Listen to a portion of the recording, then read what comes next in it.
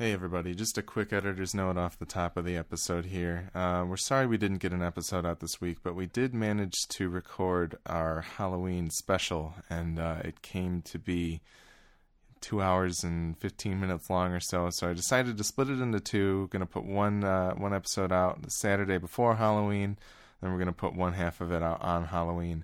So here we go. We hope you enjoy our retrospective of the Friday the 13th series. So let us know what you think, and happy Friday the 13th retrospective. Thanks.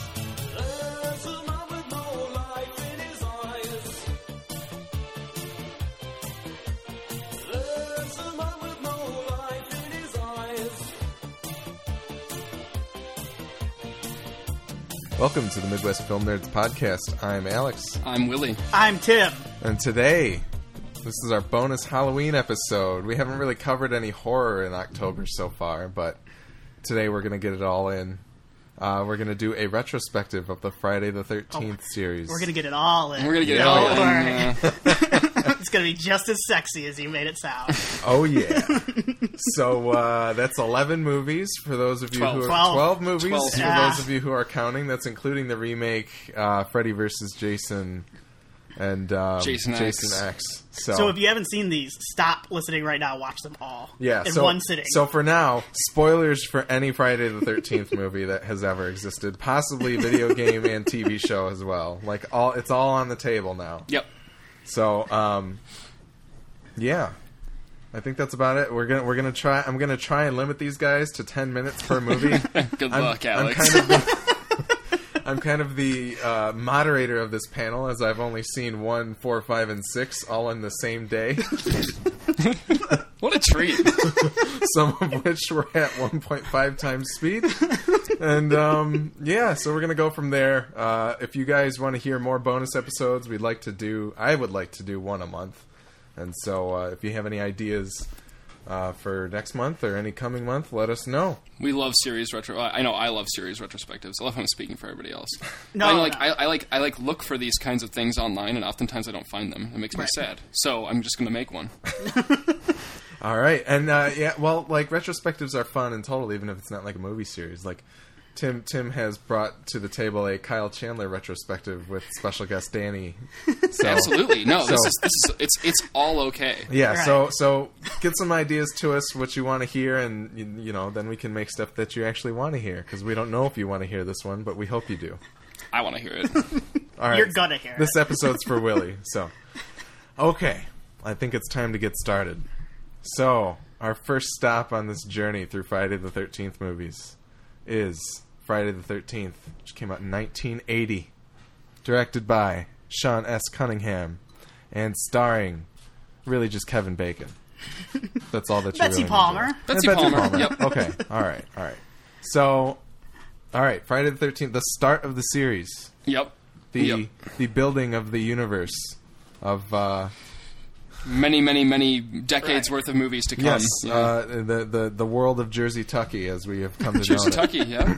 A fine mixture of southern folk with a little bit of Jersey Shore thrown in for good measure. Yeah. So, Willie, if you would like to begin the discussion. Well, I think, but real quick before we get into the nitty gritty of the first movie, Okay. I think, real quick, just maybe talk a little bit about how we got introduced to the series briefly. Yeah, that's a good idea. For me, it was on VHS. And my dad took me to Suncoast Video, back when that still existed. Back when that was a place. Yeah, the mall movie store. And we bought 3 VHS tapes. Labyrinth, Yes? Friday the 13th Part 1, and I don't remember the third one, I'm not going to lie. But there were 3 of them. How could you remember it? You bought Labyrinth that day. I did. And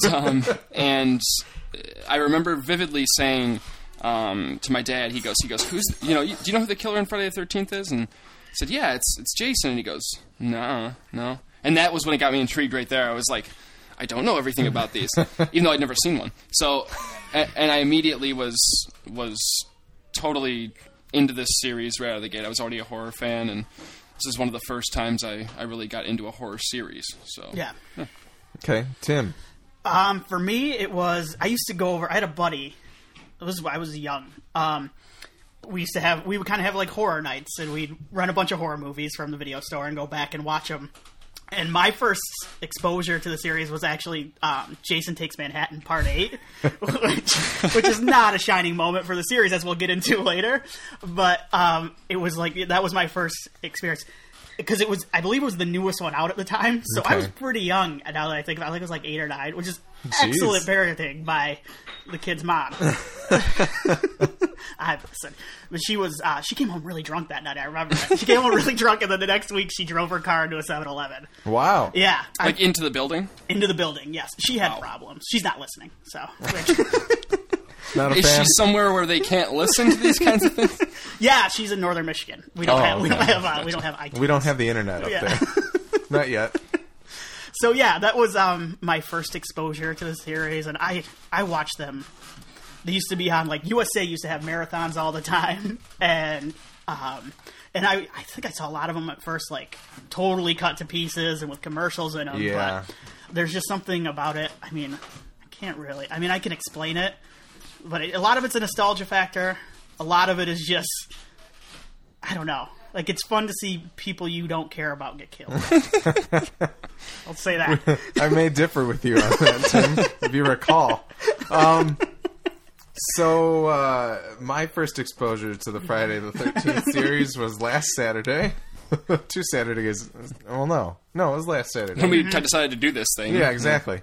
Because Willie wanted to do this retrospective, so I watched the first one, and then I watched 4 in preparation for 5, which is a movie that Willie and Tim are known for getting drunk and getting together and watching. This will be the 3rd time, I think. Yeah. It tends to, We do this. This was planned. This time was planned. A lot of times it just kind of occurs. It goes It's like, on, hey, let's see you guys get drunk enough, and then you're like, all right, Friday the 13th, part 5. I wouldn't doubt that we watch it again tomorrow night. Right. And then we also ended up watching 6 because that happened somehow. But None of us were tired, so. no, yeah, we were just like, all right, let's keep going. So, yeah, I don't have a lot of reverence for the series necessarily, and I wouldn't say that I didn't like the movies, but as I've said before on the podcast, I'm not a gigantic horror fan, so it's not like it shouldn't be surprising that I haven't seen these. Although Friday the 13th is a bit of a classic. Mm-hmm. So I'm kind of the freshest face to the series. Yes, here. I'm going to be You bring learning the fresh perspective. Yeah, I know. I'm going to be learning a lot about, especially the movies that I have That you not haven't seen? Yeah, the missing pieces. The We're missing about chapters. to educate you You're so gonna, much. The Alan. fourth and fifth movie are going to make so much more sense now that I'm going to know what happens in 2 and Yes, 3. you right? are. Yes, you are. You're gonna appreciate them more. You don't want to go back and like rewatch them right now. Yeah. Yeah. All right. Yeah. All right. So So yeah. with that begins our discussion of Friday the 13th, 1980. Yes.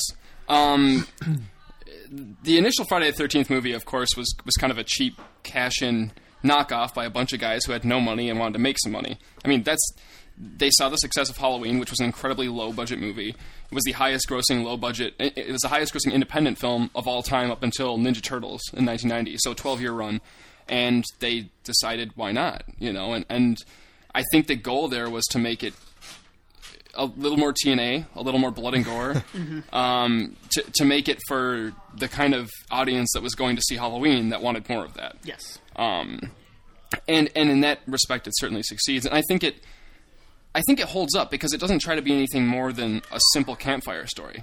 And it really is the perfect campfire story. If you were to imagine like sitting around a campfire as a camper, and your counselors are telling you this story about back years ago at this camp, this woman, you would that would be the kind of story that they would tell you, and you would buy into it. And I think it works perfectly like that. I think the effects hold up wonderfully. Tom Savini, the guru of practical effects, does a great job, and I think for the most part they still work. And I really enjoy the first Friday the 13th. It might even be my favorite. Just because it's so simple and just so well executed for what it is. Yeah. It's got a bit of humor and stuff too, which is always fun. It doesn't take itself too seriously. So, how about you, Tim? Willie and I think we kind of disagree a little on this one. This is definitely not close to my favorite of the series. Okay. I understand though the reverence for it. I understand the importance of it. It's funny. I think this was actually the last one I saw. Wow. Yeah. Like, how did I understand the rest of them? Like, if I couldn't see this one, but it's just out of all of the big, and this actually is probably why I like the series the best, out of all the big slashers, like the Nightmare on Elm Street, the Halloweens, the Hellraisers, the Texas Chainsaw Massacre, this is probably my least favorite of the original movies. The original entries in the... Original entries in the series. So I think that's probably one of the reasons why I tend to like the series more than the other ones, because those other ones I will almost defend as kind of classics of the genre. This one I don't know if I will. I don't think I'd defend it as a classic of the genre. I think it's decent, but I wouldn't put it in the same class as the first Halloween, the first Nightmare, even the first Hellraiser. Actually, I put the first Hellraiser above the first Nightmare. We won't get into that, though. Well, it's interesting, though. That's interesting, because this, Spoiler alert for next year's podcast on Halloween. Horror fans will tell you, of course, that the really super horror purists will go in and tell you that, Halloween was kind of a response to Psycho. Right. Which, in a way, it was. I mean, but I don't think that... I mean, there was such a time elapsed between the two that I don't think it was an immediate try to cash grab off of Psycho by any means. No. And then, of course, people will tell you that Psycho was a response to Peeping Tom, which was even older. But this was the movie that truly invented the slasher genre. And Halloween gets a lot of credit for that. And Halloween is a much better movie than Friday the 13th, from a pure quality standpoint. But this one really invented all the tropes of the horror of the slasher genre. Halloween was very much... It was more of a suspense, almost a thriller more so than a slasher film. Mm-hmm. And then, of course, the sequels, which is interesting. Alex and I talked about this. The sequels to Halloween were a response to Friday the 13th success. So it was with this weird kind of... Right. Yeah, weird cyclical thing. My main complaint with the first movie, I think, is that and it sounds like a bigger complaint than it actually is, the twist itself, which isn't really a twist, because there's no... The reveal of the killer, as, of course, Mrs. Voorhees, is kind of a cheat, because there's no real... There's nothing directing you in the narrative to think that's who there's no guesses for you. You can't watch the movie a second time and be like, oh, and now I get it. Yeah. Oh, right. No, but I think that's part of the fun of this movie, and I think that's part of the reason why maybe it's so popular and spawned so many slashers, is because it's such an obvious, cheap, trashy cash in on the Halloween series. Absolutely. I don't even think the cheat or the reveal at the end was meant to be anything but a total cheat, because I believe that's the reason it made so much money. Sure. Is because people went, oh, you got to see this, you You'll won't believe. Never expect the ending. Sure. There's really no reason behind it, and I was surprised.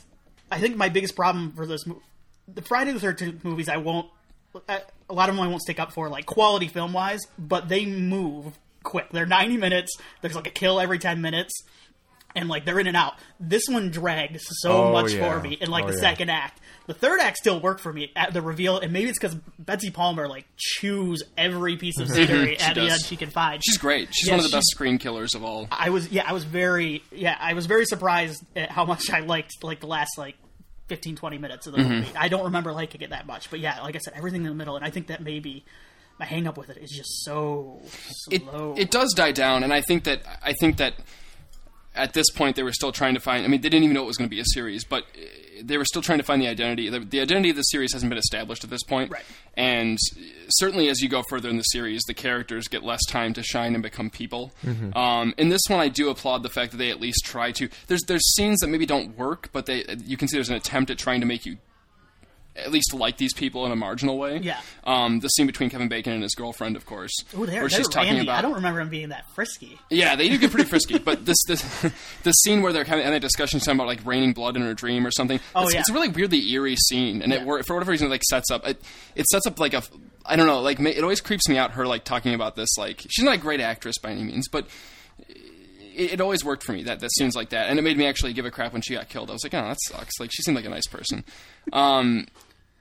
I have to, of course, I think we should all talk about my favorite Friday the 13th Part 1 moment, which is the amazing jump scare at the end of the movie, which has been copied in almost every horror movie since. This was really this and Carrie were the first two instances of a jump scare at the end. Right.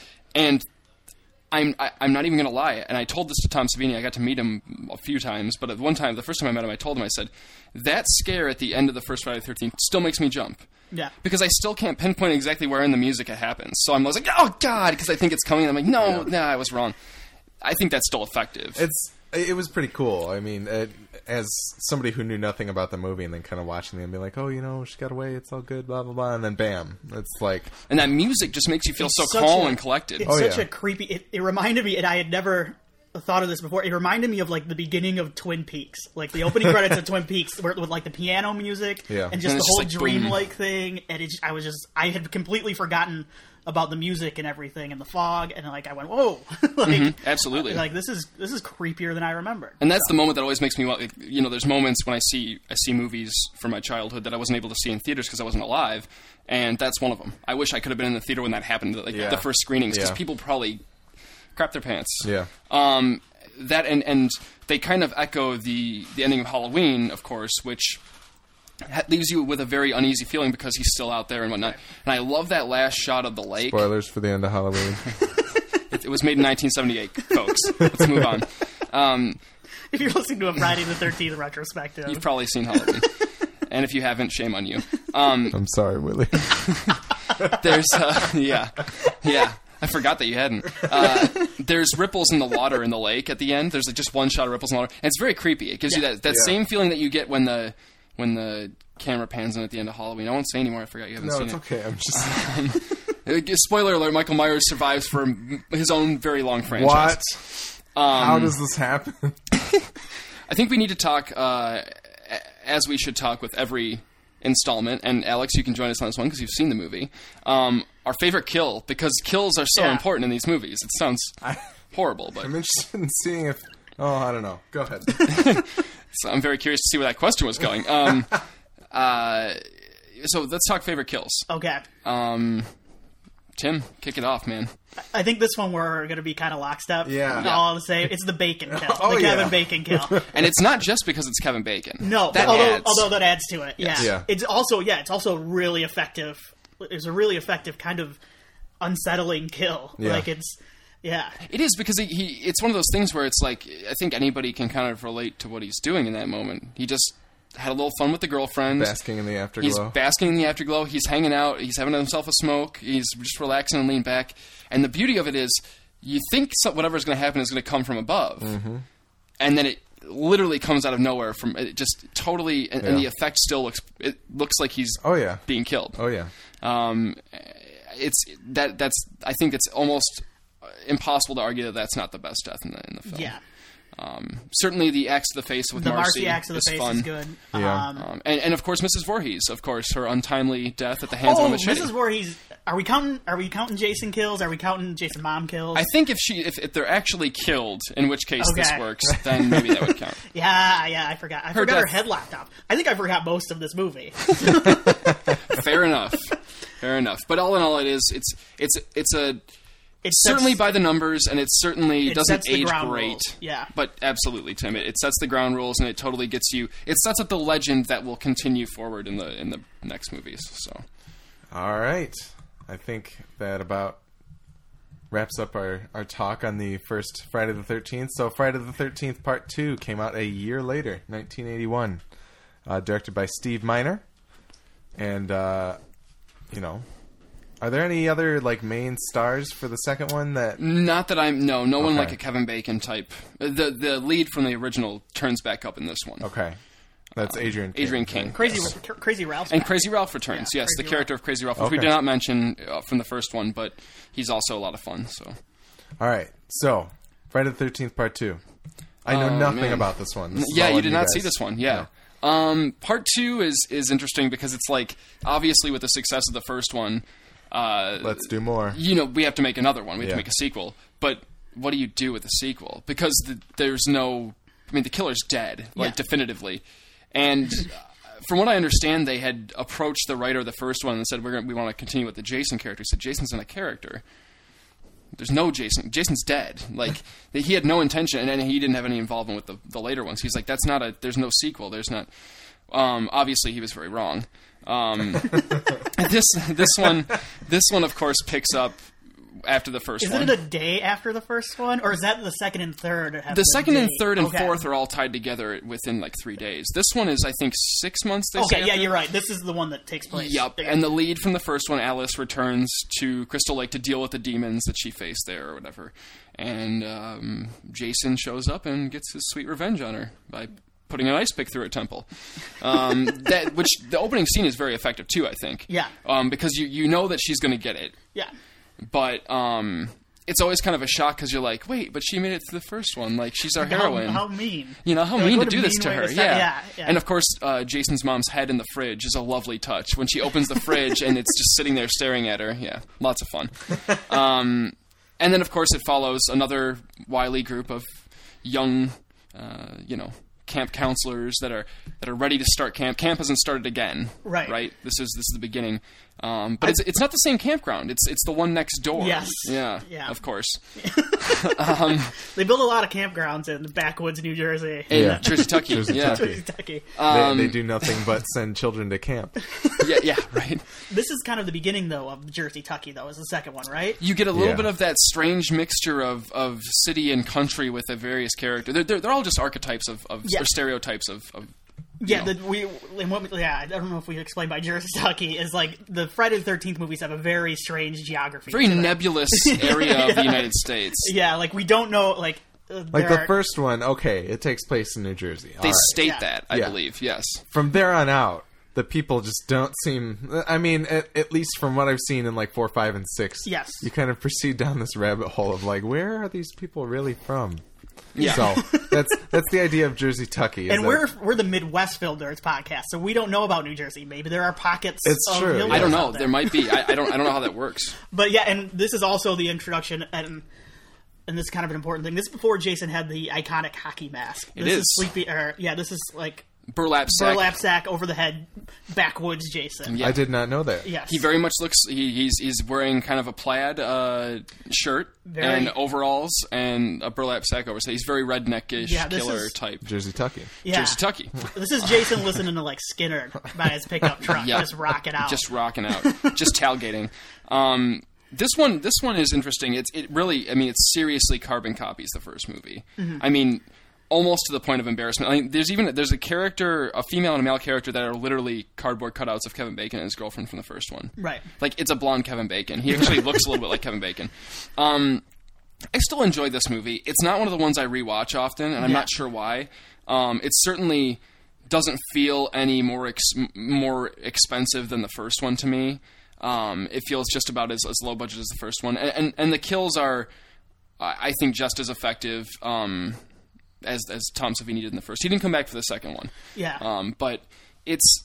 the sequel always cracks me up because it's such a strange, like... They really wanted this to be a franchise already. Yeah. But there was nothing to... No connective tissue. There wasn't any connective tissue, so they really had to dig deep to try and figure out what they were going to do with it. And obviously they settled with the Jason would be instead of making it like an all-new killer or something. Yeah. But I enjoy this movie. I really do. I think that the kills are a little less inventive and maybe they've been done before. Yeah, you know? I thought they were a little... Maybe I'm wrong here. I thought they were a little gorier, though, than the first. Maybe. I thought they... Maybe I was thinking... This one you could tell right away, like... Right away they set the tone because they explode the logo. They do. The logo Fridays, explodes. Then you know, like, you're in for it now. But I don't know. For some reason I thought it was gory. There is more nudity in this one. Yes. There is... Lay up the nudity. What sticks out about this one to me, and this isn't one of my favorites either. Mm-hmm. I enjoy it. It's probably on the same level as one, to be honest, for me. But one thing I noticed is Jason is not good at killing in this movie. Like, he's kind of a mess out there. Like, this is rookie year, like, Jason in the NBA. Like, freshman Jason. He's got the potential, but, like, he's falling down. Like, he's standing on chairs and falling over. Like, he's a mess out there. Yeah, he has a hard time killing people in this one. He does. He can't put it all together. He's wearing a burlap sack, which, I mean, can't be easy. I mean, hockey mask provides a lot more mobility, and so I was taken aback just by how terrible he is. He's really bad at it. Yeah, It's really funny. Like he'll stand on a bed, and try to poke down a pitchfork through the bed, and then like, oh no, a chair fell. Oh, well, guys, I mean, he spent so many years at the bottom of the lake. How many? Right. Yeah, there's a lot of funny, like weird trying to be deep about like what would Jason be now? Like, would he be like There's a weird monologue about it from the lead girl about would he be like a frightened, mentally challenged boy, or would he be like this survivalist that's lived out there? And you never really get an answer. You never really get a vibe for like how he survived or like what he's been. That's also very nebulous, like many of the things in this franchise. I definitely have to get into my favorite kill real quick because it's a doozy. I always, as a kid, like argue with myself like, okay, like, there's no way a serial killer in, like, a slasher movie would ever, like, kill somebody that's, like, differently abled, right? Like, there's no way. Like, I'm a hemophiliac. I'm too easy a target. They'd never attack me. Or I'm 8. They'd never attack me. Jason kills a guy in a wheelchair in this movie. And it's the best kill in the movie. The kill is super mean about it, too. It's really mean. Like, he slices the guy in the head. He gets kind of karate chop machete to the face. And then rolls down in his wheelchair backwards down the stairs. As he's wobbling around. Yes, and I believe at the end of it there's a freeze frame. Of him in the wheelchair, yeah. Like, it's the meanest kill, maybe in all of the... there's a couple meaner ones coming up, but maybe in all the Jason movies. It's pretty mean, but I kind of like it for that. Yeah. Because it's like... Oh, I'm the same way. It's like, oh, you guys thought we'd spare this guy? Nope. Nope. No sympathy. We killed him worse than everybody else. And at the time, he's about to have sex, isn't he? Yeah. Yeah, he's about to... Which is even sadder. Yeah. Cock blocked by Jason. But is that your favorite as well, then, the wheelchair it's one? It's my favorite. Yeah. The double impalement while having sex is pretty entertaining as well. That one's good. Yeah, because she sees it coming, but he doesn't. Sorry. I didn't even intend for that. I kind of like the Scott one where he's hanging upside down and Jason slices his neck. Yeah, he gets the upside down, the Spider-Man slash. One of the interesting things about this one, of course, people have always talked up and down about how there's a weird morality tale about these movies. If you have sex, you die. If you do drugs, you die, so on and so forth. What I find really funny about this one is... If you're in a wheelchair, you die. You die. If you're differently abled, you die. I like differently abled. But there's this whole group of the counselors in this movie, that, including the lead female, that go off to the bar for a night of fun before the campers show up. Yeah. About half of them take off, maybe more. And the ones that stay behind obviously are killed, and the lead comes back just in time to find the dead bodies. But there's a whole big chunk, like 20-some counselors, that actually their lives are saved by because drinking and partying. It's very interesting. This one spins it on its head. Yeah. Maybe Jason hit the place with a pipe bomb later on or something. Yeah, maybe. I mean, if he could probably build them. I mean, I don't know what he is at this point, so... I guess, should we talk a little bit about the end? Because this might be I think this is one of the dumber endings in the series. It is because it makes no sense. Because there's no closure to it. Yeah, Jason is pretty much fooled by the final girl putting on his mom's sweater. And, like, faking him into thinking she's his mom. And then she... It's like the Betty Ross... Hulk moments. Very much so. Yeah. I think this is one of my least favorite endings in the entire series. The sweater thing doesn't bug me nearly so much as the actual the him smashing through the window. Does he grab her? Does he not? She's on a stretcher at the end. Right, yeah. Is the boyfriend dead? Is he alive? There's no answers to anything. Is this the one where Jason's mom shows up at the end too? No, that's coming up soon. Okay. So it's a weird ending, and the next one gets even weirder, I think, than this one. All right. So, all in all, it's certainly a worthy sequel. The series is finding its feet. But it's definitely... The sequels especially. They've very much found their formula, and they're not going to give it up for a couple movies. So, okay. All right. Well, that wraps up Friday the 13th Part 2. On to Part 3, which is just another year later, once again, 1982. They're kicking these things out like Paranormal Activity movies. One a year, man. This is also directed by Steve Miner, and, stars a bunch of no-names, as... most of these movies do. Yeah, there's no one in this one. We will get some people that became famous much later on in the later ones, but certainly nobody in this one. This one is interesting because it's the only time a director has returned for a second. He felt his work wasn't done. No, he hadn't finished. Yeah, and I find that I kind of find that interesting. Much like the James Bond franchise, there are very few returning directors to these movies. Actually, you know what? One of the few ways that Friday the 13th and James Bond will be compared. What's funny about the Friday the 13th movies is the directors. Longevity. There are very few directors that return to other movies as Yeah, well, that's like true. after That's true. directing a Friday the 13th. That is true. That is true. This one's interesting, of course, because it's the 3D installment. That's the first big thing. If you've seen it was number 3. I mean, of course. Yeah, got to you do it in don't 3. miss This that was after. during the brief, and I mean, I really do mean brief, like 3 or 4 movie 3D craze, that Jaws 3D and Friday the 13th 3D and a couple other ones. If you've seen this movie and you're under the age of 30 or under, or you have not seen it in 3D, more than likely. And it's actually funny because the effects are so blatantly, this is 3D, like look at this thing getting stuck at the camera, that it almost makes it funnier to not watch it in 3D. Yes. And then scream out 3D when Because it's so painfully obvious. it's so painfully obvious. I mean, anything like needlessly literally having a character quirk for one of the characters playing with a yo-yo, just so you can have him put the yo-yo towards the camera. It's so good, though. So that's a lot of fun. This one actually picks up the same day, or the following day after 2, and Jason gets his trademark hockey mask, Yes. which we should talk about. Well, I mean, is this the group of people who are at the bar? No, this is a different group of people entirely. This is actually a nearby farm called Higgins Haven. I don't believe that I know that. But I do. So, yeah, Jason gets the mask. We got Yes. to talk about how iconic this bad boy is.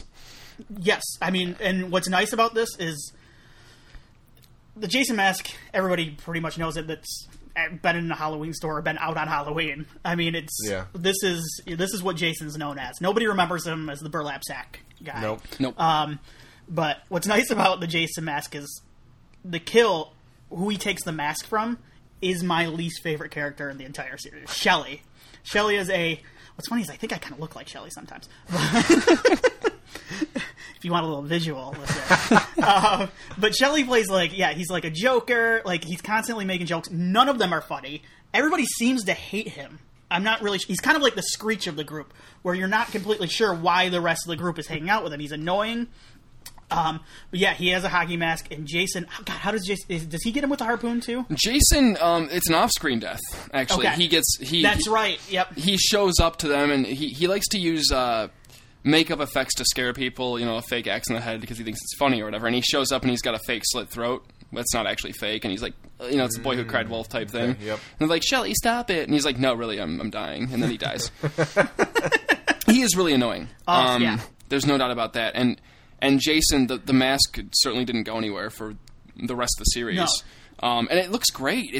No, the mask is good from the get-go. And you know what? Unlike probably like the Halloween mask, the mask stays pretty consistently throughout. It's kind of hard to mess up an old hockey mask, but you can do it. But that's true though, because the Michael Myers mask in the Halloween series had varying degrees of crappy. Yes. After the first one, they really tried to emulate that first one, and it never worked out right. Of course, this one, I think, is probably easier to do. I don't know for sure, but it seems easier to do. But I like that they always maintain the continuity. They didn't maintain the continuity in any other aspect of these movies, but they do maintain the continuity in the wounds on Jason's mask, and which is kind of fun. At least they tried to keep something straight. This is until it turns metal and Jason X, right? Yes, until the nanomites take over. Okay. Uber Jason. Yeah.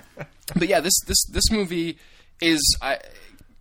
I would say I like this one less than the first two. Okay. This is one of the ones I wouldn't watch very often. In my, if I was like, I want to watch a Friday the 13th, this would not be my first choice. It'd probably be one of the lower choices. Not because it's worse or better than any of the other ones or anything. It's just the same thing at this point. You know what I mean? Yeah. There's the 3D gimmick obviously doesn't matter to me because I'm not watching it in 3D, and therefore, there's nothing to make me want to come. There's nothing fresh and different to make me want to come back to it. It's kind of the same thing. You had mentioned earlier, of course, that he gets another kill in this one that is almost meaner than. No, this one I can't decide if it's meaner because not completely sure what the filmmakers. It almost seems like, okay. There's a pregnant girl at the beginning of this movie. She's only mentioned as being pregnant once at the very beginning of the movie, and it's completely ignored the rest of the time. So it's almost like the filmmakers. I don't think they forgot about it. Like, I think this was intended. Have they talked about this? Not that I know of. Okay, so I think this was intended, and I think it was maybe to slip something a little, I don't know, subversive by everybody. Just kind of like, we're going to mention it once, and then we're going to kill this lady with her unborn child later. So technically, Jason, depending on your stance, gets 2 kills. Oh. I'm not... No, it's true. I mean, fair. I don't think I'm going anywhere too far with that. To be fair. No, yeah, that always...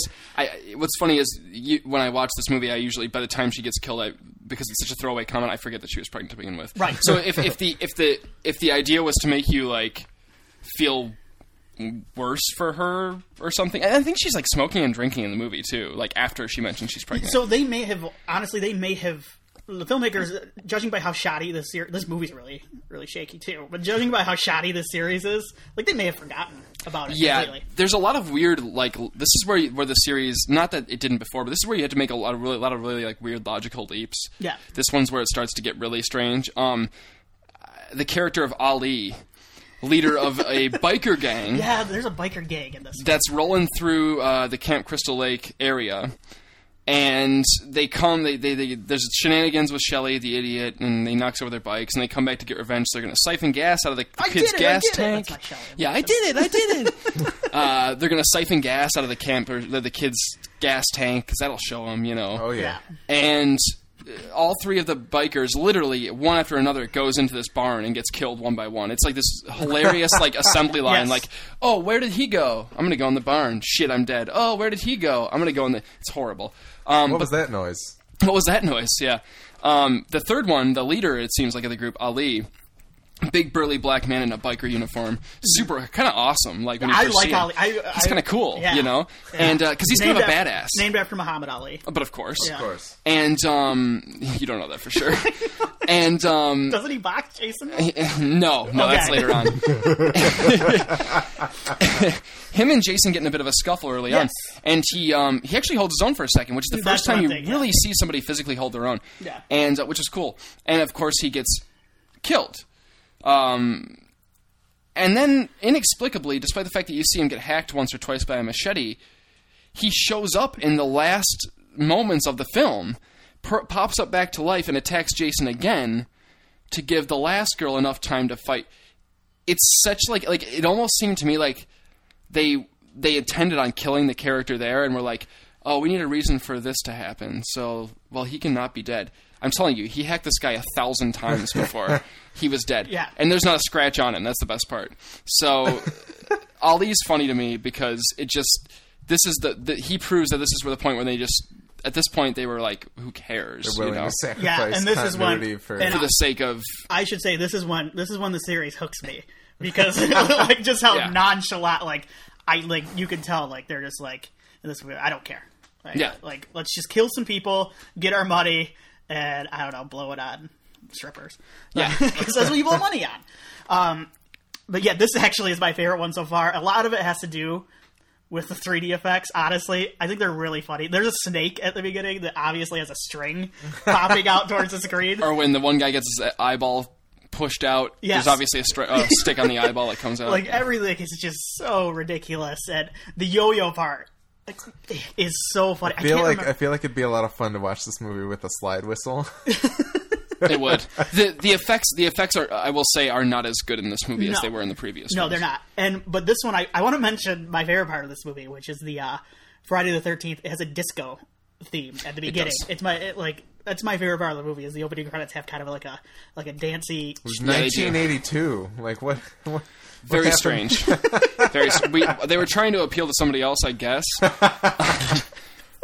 Favorite kills, real quick. I think Vera's my favorite. I always love the harpoon gun to the eye because I like Jason using a projectile because it hadn't been seen before, so it was just something different. And it just happens so suddenly. She's like, "What are you doing?" Psst, dead. See ya. So that was fun. Well, it's Debbie and the unborn child. Yeah. Yeah, for me. Okay. I just think it's think it's really funny. It's so it's kind of funny but mean at the same time.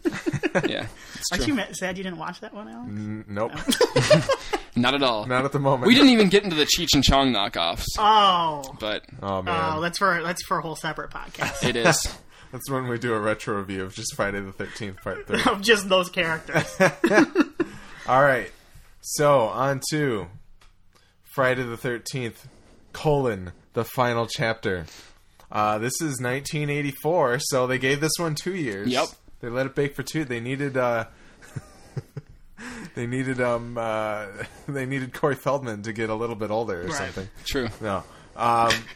So this one's directed by Joseph Zito, and obviously starring Crispin Glover for sure, And Corey Feldman. and Corey Feldman. So this one has 2 future stars. Yeah.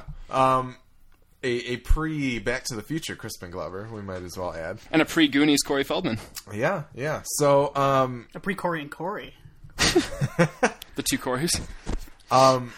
so this one kind of, I think, closes out the quote unquote trilogy of 2, 3, and 4. Yes, it's the next day. Yeah, the next day after. Which I think is kind of interesting, because you're always kind of like, with these movies, like, what did Michael Myers do in between Halloween 1 and 2? Yeah, and they don't give you the time to think about that in this one. No, they they're just literally start off. Jason went one day and killed a bunch of people, and now he And they give went you a another flashback day. of the first 2. Yeah. Or the That's that's. Yeah, okay, so... Sorry. No, go ahead, begin. Well, we mentioned, like, just real quick, it's my favorite way of bringing Jason back, because once again, like, they're just like, no, he's alive. Like, there's no hoops to jump through. They're just like, nope, screw it. Like, Jason's alive. He just didn't die. He just didn't die. Yeah, he The just axe got back to up. the head that he took was not fatal. Nope. Nope. He's good. Sometimes your brain gets a little rearranged when you spend time Right. under a lake. This might be my favorite in the series. Okay. And my reason for saying that is it feels like a culmination of all the stuff that came before it, in the sense of not that this one feels like they're trying to add a sense of continuity, that they're really trying to create a legacy and a mythology for this, and I appreciate that. It totally picks up where the last one left off, and it doesn't just start back up with Jason just there in camp again with no explanation. It does try to follow up on the previous one, unlike 2 to 3. Yeah. It tries to instill this new interesting character in the Corey Feldman Tommy Jarvis character. I like the Tommy Jarvis character. Yes. We're going to be with him for the next couple movies, and I actually enjoy the character a lot. And on top of that, they also they try to tie in some of the previous films. There's the character that he's the guy who was out there looking for his sister, Right. and you realize that his sister she was a girl that Rob is the character's name. He's looking for his sister, who is one of the ones that died in the second movie. I appreciate that they try to do this. That they tried to instill some sort of continuity and mythology behind it. And not to mention, we get Tom Savini back, of course. And he's on this is like top And of his game. It benefits greatly over, especially the last one, like you said. Yeah, the effects definitely take another, like, a full leap up from... And he's more willing to take chances and do it more interesting Particularly things. the Jason death at the end of this. Absolutely. Yeah. That thing's... It's awesome, still. It's really good. I mean, yes, you can tell it's an animatronic, but it still looks cool, Yeah. you know? And this one also... The production quality on this one feels light years above the first 3. They got a helicopter. Like, now you know it's a movie at the beginning. The beginning starts with a helicopter. Absolutely, which is awesome. Like, I love the. I mean, obviously, once again, I was not alive when this movie came out. I was pretty close, but I wasn't ready yet. And I can imagine the buzz that was going on around people when they first saw, like, the trailer, in the theaters for Friday the 13th before the final chapter. It was. You can tell they were putting out all the stops because I really legitimately feel like they thought, we're done with this thing, we're washing our hands of it, we made a few bucks off of it, we'll try something else. I think when they went into this, they had that intention initially. I think it changed, obviously, but you can feel that there's a... Says the next 7 movies. Yes. You can feel that there's a sense of them really wanting to, like, give the fans, like, the best possible experience, and I enjoy that. This is the first movie that really has a funny, like, it suffers from what I call, like, I don't even have a term for it. I don't know why I'm acting like I do. The random kills. The characters that are literally, like, so out of left field, had no purpose in the movie. Hey, we need a few more deaths in this movie. The producer's coming back and saying you need to go back and shoot a few more death scenes. The first one, of course, being the hitchhiker. with yeah, the banana. I wanted to get into that because that is my least favorite kill in the entire series. It's a good kill. It's disgusting. She's eating, but it's a larger woman, and she's eating a banana because Which is weird. On the side of the road. on the side of the road, she's a hitchhiker. She's waiting for a ride, and Jason stabs her through the neck, and she spits up the banana out of her mouth. And like for some reason, like out of all the kills, maybe in any movie of all time, just the regurgitated banana. I'm just like, that's gross. That's disgusting, guys. Like show some class. It's pretty disgusting. They killed a pregnant woman, but this is the one, the lady eating a draw banana. the line. But this one, and there are maybe one or two other movies in this series that I will defend as being flat out good horror movies. Like, I think this is a good, solid horror Absolutely. movie. It's paced well.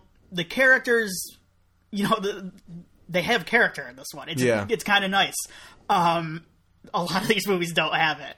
So if you're looking for like one of these movies to kind of maybe actually be like a good, straightforward horror movie, I think this one and a couple others down the line will work for you. Like I said, it's got one of my favorite characters in the series, Ted. It's not Crispin Glover, actually. It's Crispin Glover's friend who calls him a dead fuck. Yeah. Like the whole time. And I don't really understand why. He infers that he's bad in bed. The kid, yeah. The kid is really funny throughout the entire movie to me because he infers he's bad in bed.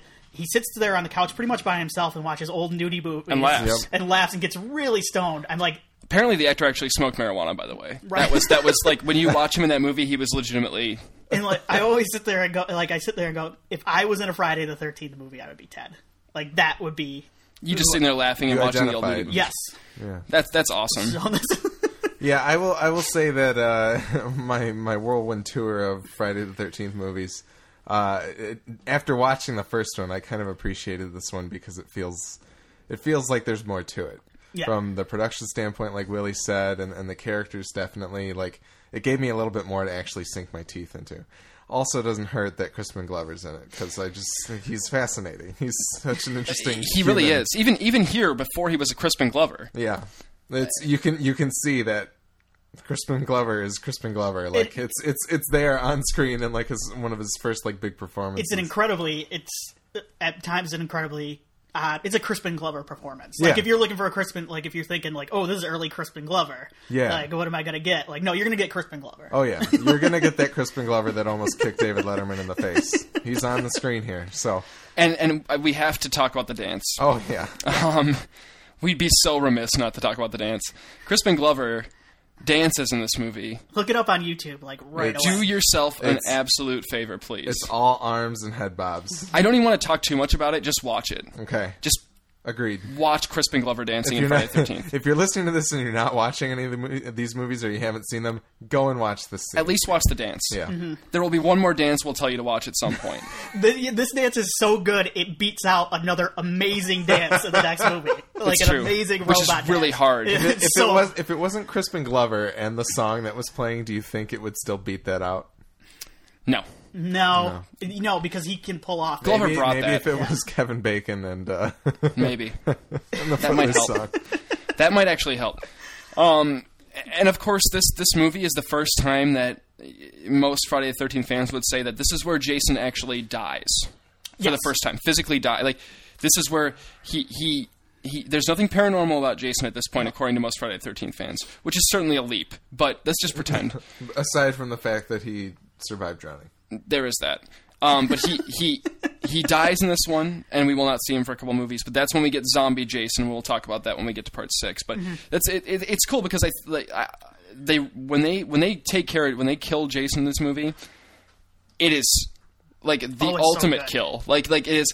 I'm not going to count it as my favorite kill because it would beat all the others automatically. Yeah. But it is so over the top and so disgusting and beats out anything that's happened in the first 3 movies that it could only be Jason's death. And the faking out of him works a little better for me in this one because he seems more than in the second one where the woman puts on her sweater.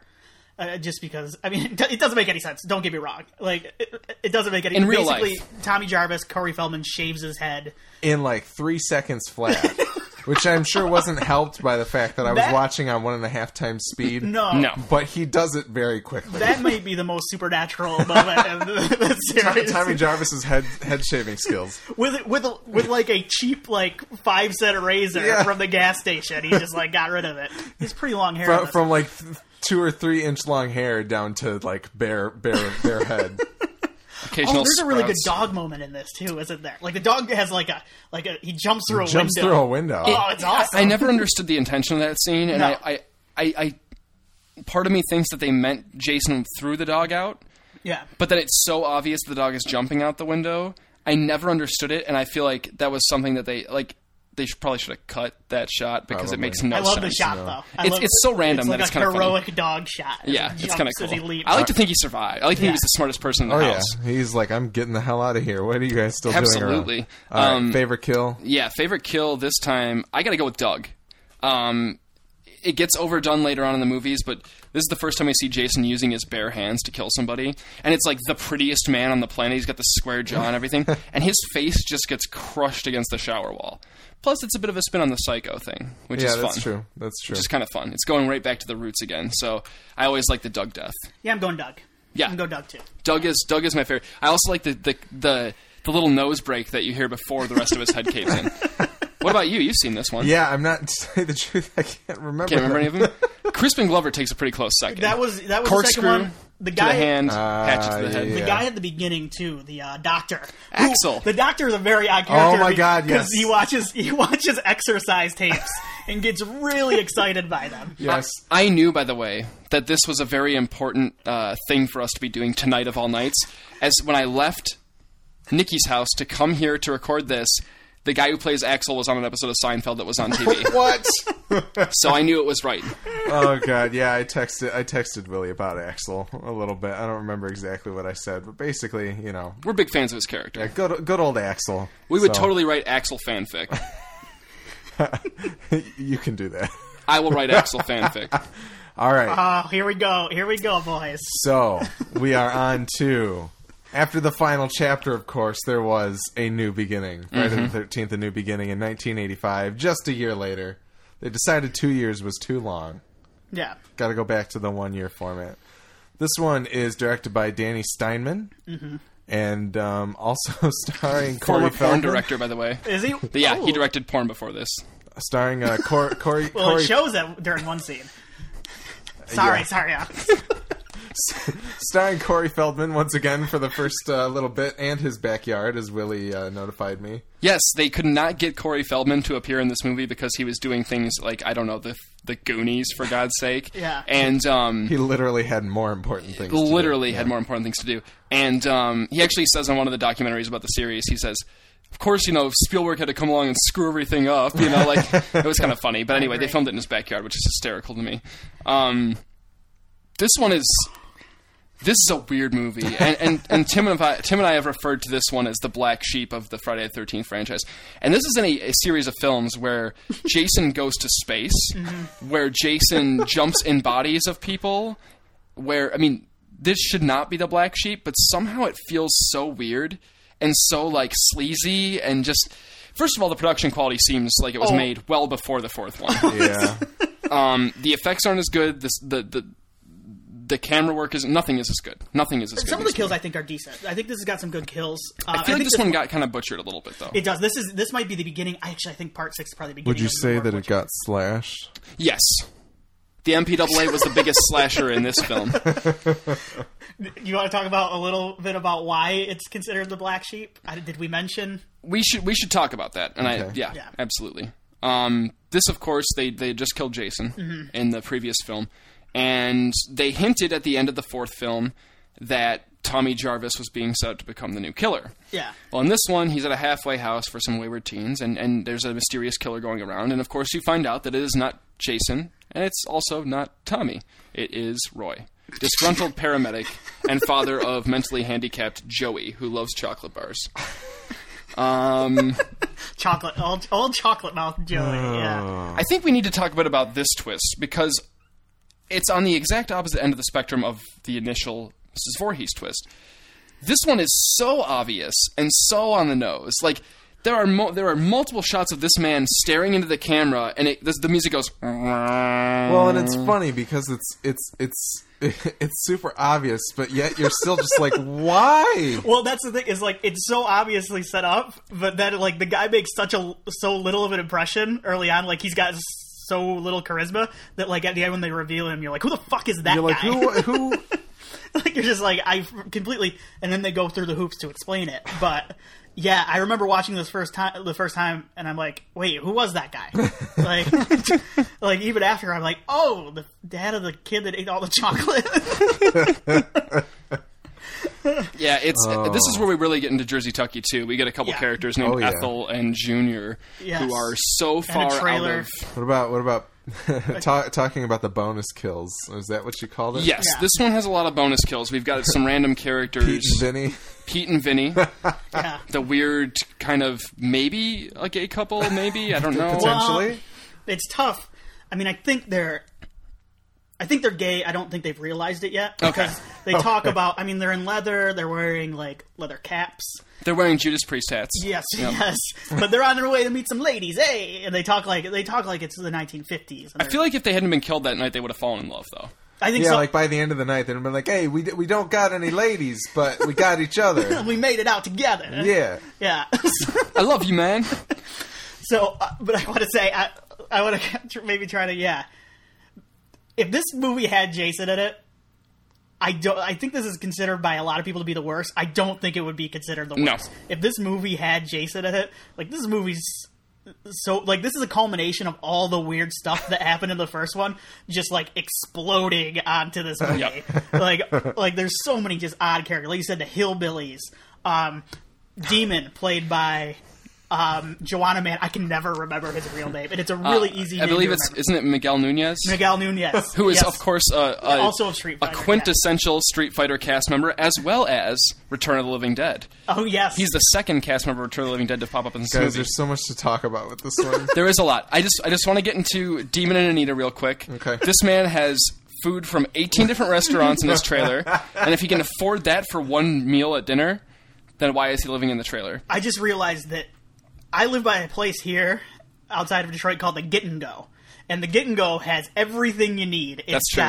It's pizza. It's got barbecue chicken pizza. It might have Chinese food pizza. Like it's got. But does it have enchiladas? I'm sure it does somewhere in the Demon area. went and got enchiladas.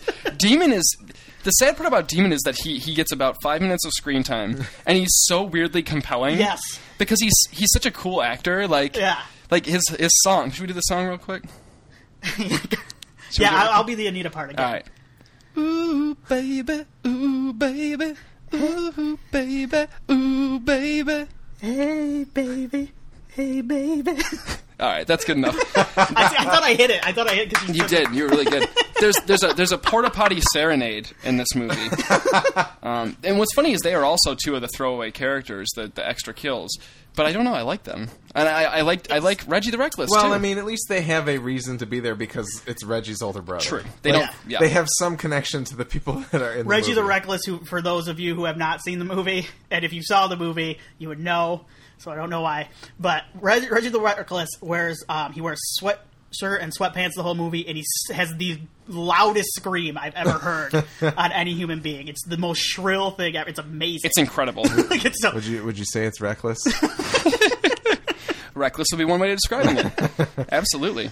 So I have a soft spot for this movie. I would not. This would probably, because it's not a very good movie. No. But it's such a weird cartoon. Like, this is like an episode of Scooby-Doo, including the fact that it's a giant cartoon filled with cartoon characters. It's a really, really sex-filled cartoon. Sexual. How many female listeners do we have, period? Probably, I don't know. Just go ahead and say what you got to say. If they do, they are related to me. If we do have them, they are related to me, but that's okay. They're probably not going to be listening to this one anyway. Probably not. Okay. This is the... Ooh, no. I was going to say this has the best breasts. The best breasts? Yeah. You're going to talk about the Tina character who gets the garden shears through the eyes. Played by... Debbie Sue Voorhees. Debbie Sue Voorhees. That's why they cast her. Yes. That's not why they cast her. No. I believe the man's porn background experience might be why they cast her. That could be it. But this... Oh, I forgot about Billy. Billy is a character who is going to have sex with his Girlfriend Lana, who works at a diner, I believe. And he does a lot of coke, and he's just... He's obviously like 47, 48, and his girlfriend, I'm guessing, is mid-20s. But he has a lot of cocaine. So it's 1985, baby. Yeah. Like, let's party. This is funny because in the same way that you just witnessed our podcast kind of get crazy and absurd during this installment of the Friday the 13th franchise, it actually is weirdly fitting for this installment of the Friday the 13th franchise. It's not that this isn't by the numbers like the rest of them. It is. It very much is. But when you take the elements of we're not at a camp anymore. Yeah.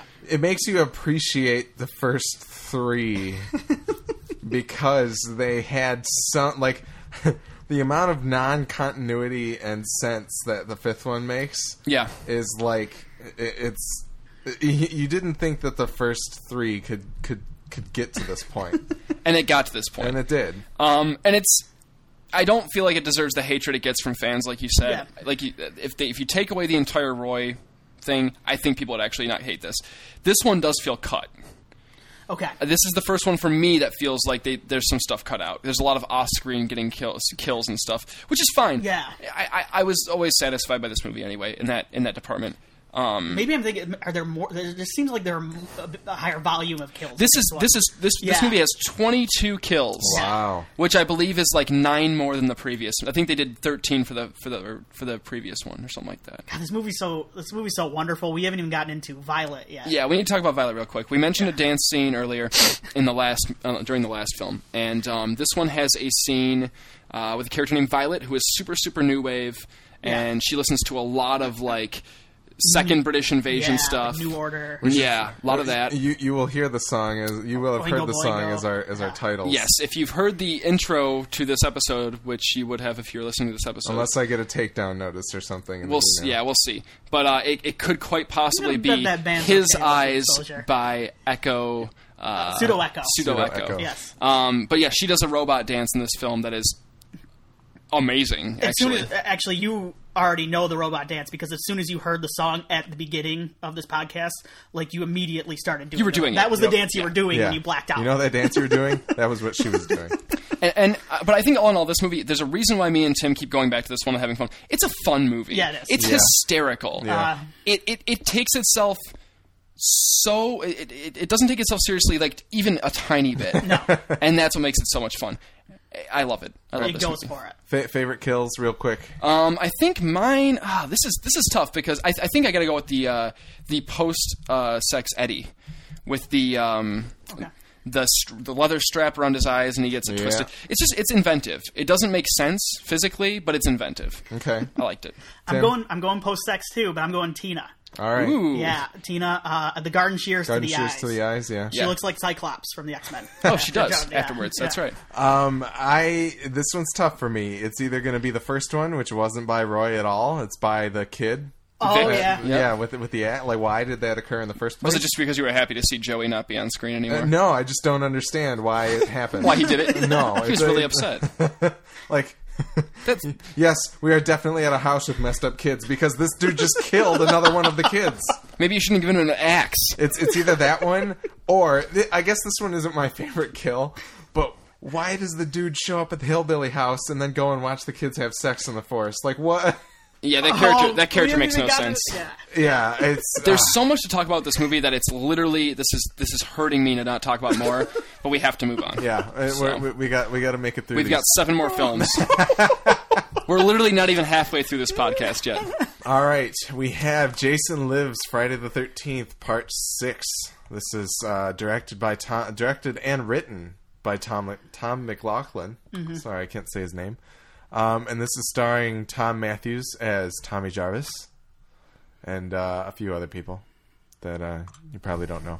Yeah, no one major. I don't think in this one either. No. There is a Horshack. This is, I think this might be the first Jason performance. This is before Kane Hodder comes in. This is the first Jason performance where like I liked Jason, like kind of like the actor's movements and you things. like the guy playing Jason. Mm-hmm. Yeah, and I like this movie a lot too. Yeah. It's once again the production values feel higher than I don't think they feel on part 4. Maybe. Well, no, they feel about the same. Yeah. There's a little more stunt work in this one than there was in that one, but it doesn't feel like a low grade kind of porno like the first one did.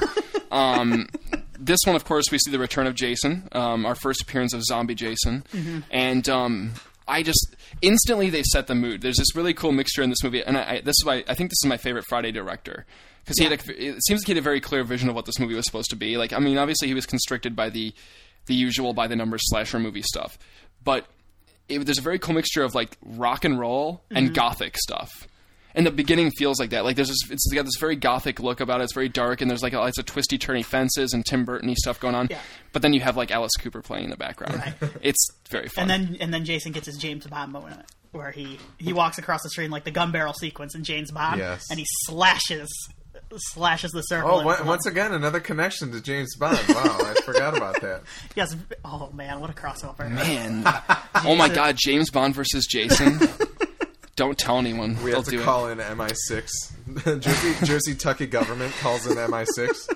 That's awesome. This is oh, you want me to get into it now? Yeah, go ahead. Okay. This is my favorite. This was probably one of those. This might have been even like the second or third one I saw when I was a kid. But this is my favorite type of horror movie in that and it's, believe me, I'm not saying this is up there with like the greats of like horror comedy movies, but this is a movie that. It's the sixth movie. They understand it's the sixth movie. They're going to have a little fun, but they're also going to do a decent job of balancing some tension. I think there's some characters in here who are decent. I don't by any means think that, like, I was sad to see, like, but I think they're good. I mean, they're more interesting at the very least. I think this is the first Friday that has legitimately funny parts in it. Like, you're not just laughing at it. Like, everybody's in on the jokes. Like, the James Bond sequence, it's a funny joke. Like, that's funny. Horshack dies. Horshack from Welcome Back, Kotter dies in like the first 5 minutes. Gets his heart ripped out in the first 5 minutes.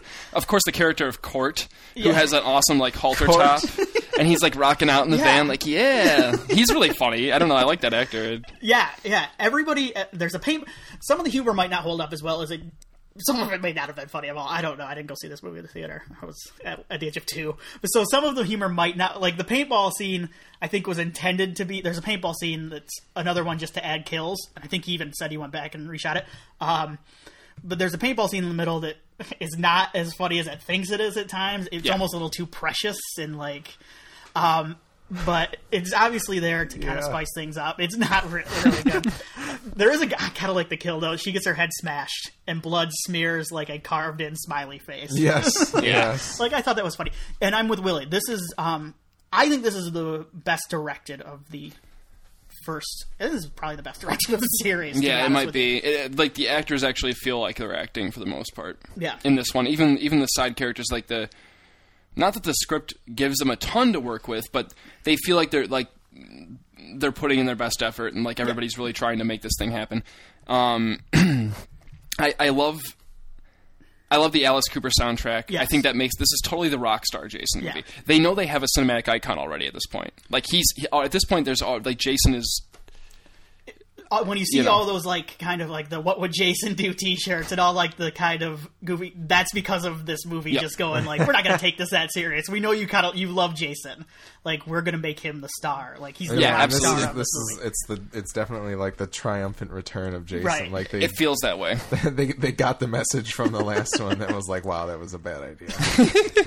Well, I also like... And we talked about this while we were watching it. I like that we do get... Like, I feel... God, this could just be me loving this series, but tell me if I'm wrong. I feel like there's a very definitive difference between Zombie Jason and regular Jason. Because he doesn't run in this movie. He moves very slow. And he runs in the first couple movies he's in. Yeah. And there's this moments where he almost doesn't realize his own strength, and I love that. Like, he's crushing heads in this and, like, bending people in half, and, like, he almost looks at his hands at one point like... Well, look what I can do now. Oh, sweet. I'm awesome now. And I kind of appreciate that. The other thing I kind of want to talk about is this one, like, the makeup of Jason, like you see it briefly with the maggots and stuff, is like one of the better Jason makeups of the bunch. We know, not my favorite, but one of the better ones. So I appreciate that as well. I don't know. Do you have a favorite kill? Alex, do you want to talk about it a little? Yeah, you saw this one. Yeah, You this is Alex's last stand. Did I see this one? No, You I'm just did. kidding. Yeah. I didn't come out with like high praise for it. I think some of it was my spirit was worn thin a little bit with You watched a lot in one day. with the 3 that I watched before, but yeah, I don't know. It definitely felt like a little bit of a return to form, and I think that's good. I'm glad that they realized that. That's because you're not going to get to 11, 12 movies if you don't somehow in the middle find your way back. That paintball scene is just so not. It's a bad. totally different movie. Like. And like even the score is just like written like it's like straight out of Stripes or something like that. It stars one of the doctors who would go on to be in Scrubs, and I can't remember which doctor he was. Really? Yeah, the bald guy. I think it was. I think he went on to be in Scrubs. I could be way off. He had to be the same guy. And if anybody watches Cougar Town, which I do, and it's by the same. I'm going to stick up for a little. No. He's in Cougar. I've heard Cougar Town's amazing. He has a big role in Cougar Town. All right, I will take a look at it. But basically, It's very funny. I enjoyed the movie. I probably liked it.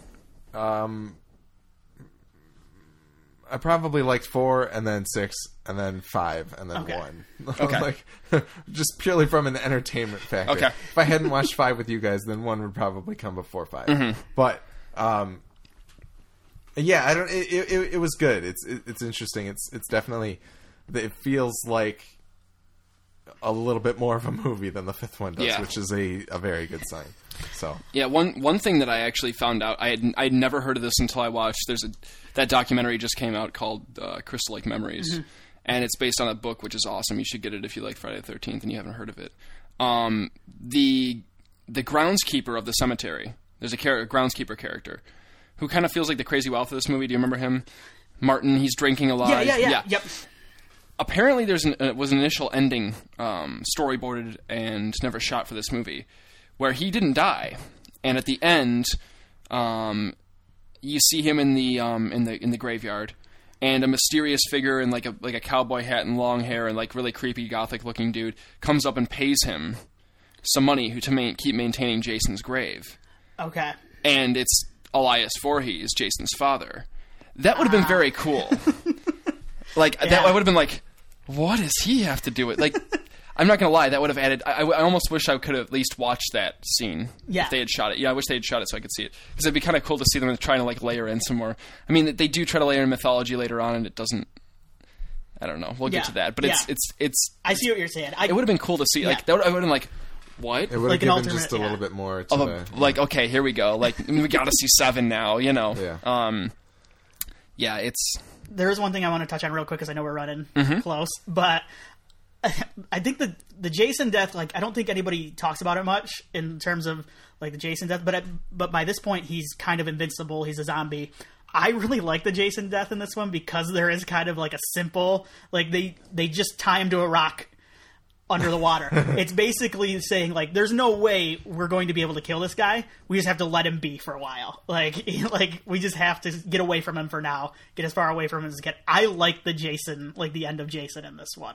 So that's one thing I wanted to touch on. Well, at least it doesn't leave you like, like he can come back from this. We know that. Oh, absolutely. They knew at this point they were going to continue making him. Yeah. I do like the. I'm always bummed that we never got Tommy Jarvis back. Yeah.